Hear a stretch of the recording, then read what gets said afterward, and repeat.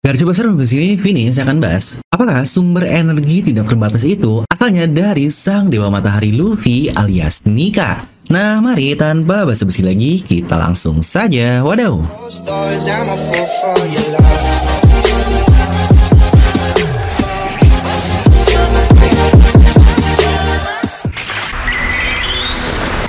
Nah, di video ini kita akan bahas kembali ke sejarah dan peristiwa dari 200 tahun terakhir hingga waktu saat ini. Tapi sebenarnya saya sangat tertarik sekali sih dengan timeline kapan One Piece akan ditemukan nanti, yang kemungkinan besar bisa kita lihat di perpustakaan dari Ohara dahulu. Jadi karena saya menemukan beberapa hal menarik dari beberapa chapter yang mengungkapkan banyak sekali misteri di timeline yang berbeda, mari akan kita bahas hal itu di video ini. Pertama, kita akan mulai dari apa yang terjadi 200 tahun yang lalu, yang kemungkinan akan ada hubungan mendalam terhadap apa yang sedang terjadi di arc saat ini. Ya, walau tidak banyak timeline yang kita ketahui dari 200 tahun yang lalu, tapi jika kalian ingat, saya pernah membahas terkait dream dan impian manusia yang memiliki satu quotes yang luar biasa, yaitu saat ada kapal jatuh dari langit, yang setelah saya baca ulang dan analisis lebih dalam lagi, ternyata saat kapal tersebut tenggelam, kita tahu kan, Usopp membuat alat untuk mereka dapat masuk ke dalam kapal karam tersebut, di mana Robin dengan bantuan Chopper dapat merekonstruksi mayat yang ada dan mengetahui kira-kira kapan sih mereka hidup dahulu dan kapan berlayar juga. Ya, ini identik banget lah dengan arkeolog untuk mengetahui sejarah. Yang ternyata itu adalah kapal yang bernama Sumber yang ada di catatan milik Robin yang berlayar 208 tahun yang lalu. Yang wow, ternyata kita punya beberapa timeline yang terjadi di sekitaran 200 tahun yang lalu tersebut.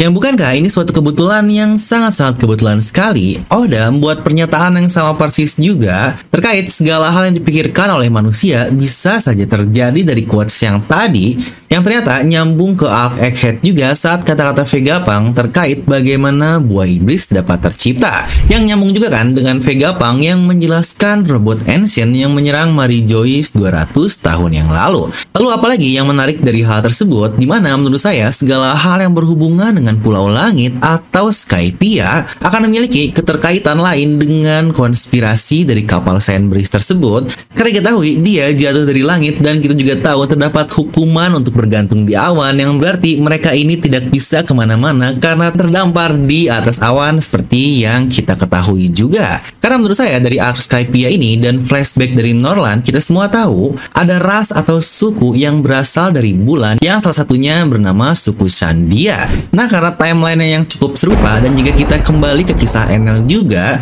itu adalah salah satu arc yang sebenarnya cukup simple tapi sangat penting sekali untuk kedepannya. Yang ada kemungkinan jika diketahui sumber daya untuk menyerang Mary Joyce di abad yang hilang dahulu, kita akan mengetahui untuk ke masa depannya. Ya, walaupun tujuan robot ini masih belum diketahui apa, tapi satu yang jelas dikatakan jika robot ini dia kehabisan daya sebelum dapat menyebabkan korban jiwa di Mary Joyce sana. Nah, hal lain juga yang penting terjadi di 200 tahun yang lalu adalah tentu saja tentang kerajaan Ryugu alias ras manusia ikan, dan semua juga problema yang sudah mereka miliki tersebut, termasuk hubungannya kepada Fisher Tiger sang pahlawan manusia ikan dengan cita-citanya untuk menjatuhkan pemerintahan dunia, yang persis sekali kan seperti apa yang terjadi kepada robot ancient tersebut yang katanya naik ke atas red line dan mencoba menyerang, yang pastinya Fisher Tiger pun kemungkinan mengambil ide dari hal tersebut.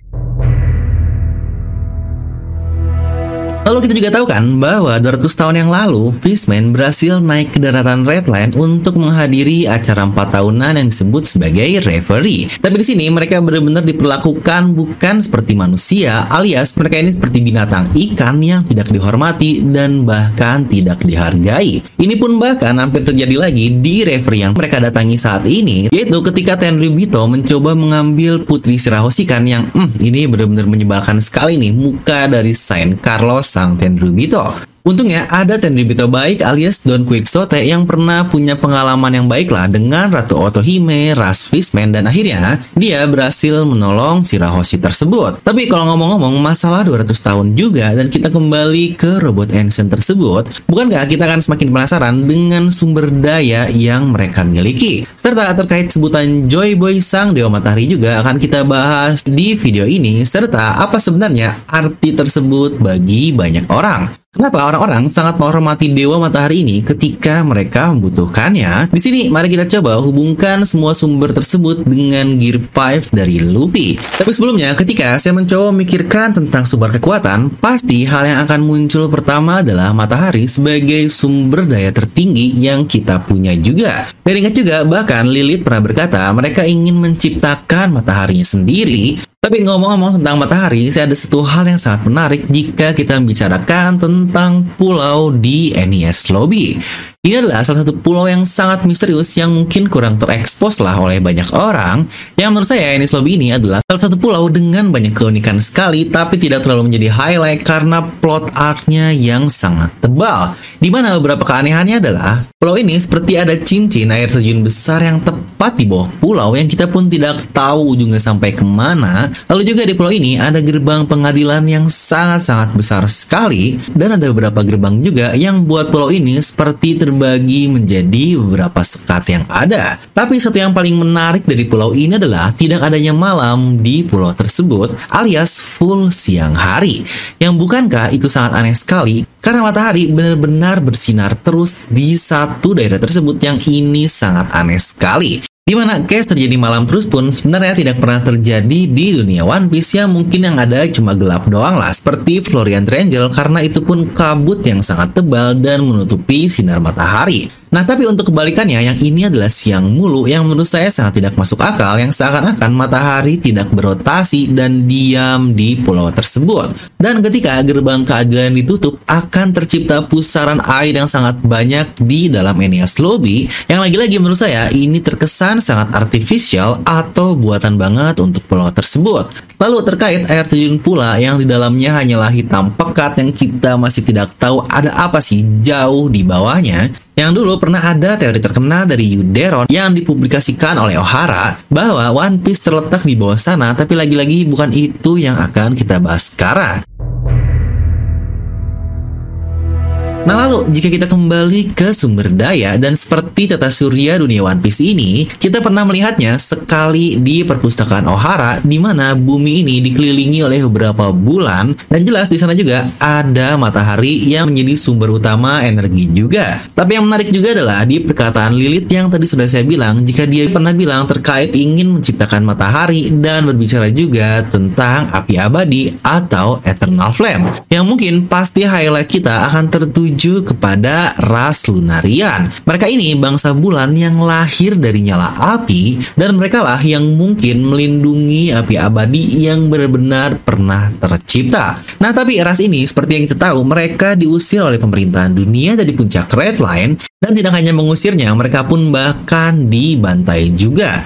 Yang sejak itu pemerintah mengambil tempat di mana mereka dulu tinggal, yang kemungkinan besar tempat itu sekarang adalah Marijois, yang entah nih sebagai lokasi utama dari sebuah ras yang dapat menciptakan api secara alami dan permanen juga. Apakah mereka punya dual mighty fire atau Entei alias matahari lah untuk sebutan lainnya di tempat tinggalnya tersebut alias di Marijois, yang bukankah sangat pas sekali jika sekarang itu dikendalikan oleh pemerintah, mereka bisa menciptakan sesuatu seperti yang terjadi di NES Lobby alias pulau tanpa malam. Dan pemerintah yang tahu Vegapunk juga pernah meneliti ras Lunarian. Dia akhirnya mencoba meminta Vegapunk untuk dapat membuat ulang api abadi tersebut. Karena bukankah jika Imu benar-benar bisa menciptakan satu serangan yang maha dahsyat yang sebelumnya kita lihat, bukankah itu pasti butuh energi yang sangat-sangat gila sekali. Ya ibaratlah Raigo dari Enel yang sangat masuk akal juga sih, karena Enel ini dia manusia petir, dan petir alias listrik menjadi sumber energi yang sangat luar biasa juga bukan? Yang bahkan di saat orang-orang belum menggunakan listrik secanggih Enel pada saat itu, dia sudah bisa menciptakan menciptakan kapal terbang. Ya lagi-lagi bahasan kejeniusan Enel dan hubungan lain-lainnya yang menurut saya sangat gila ini sudah pernah saya bahas dan buat mega teorinya sendiri. Tapi jika kita kembali ke sumber tadi dan ada hubungan dengan api abadi atau lunarian atau matahari, apa sebenarnya sebutan Luffy sang Joyboy akan nikah sebagai Sun God atau Dewa Matahari ini? Apakah mungkin dia yang akan menjadi sumber utama sebagai bensin untuk mendongkrak pergerakan yang ada?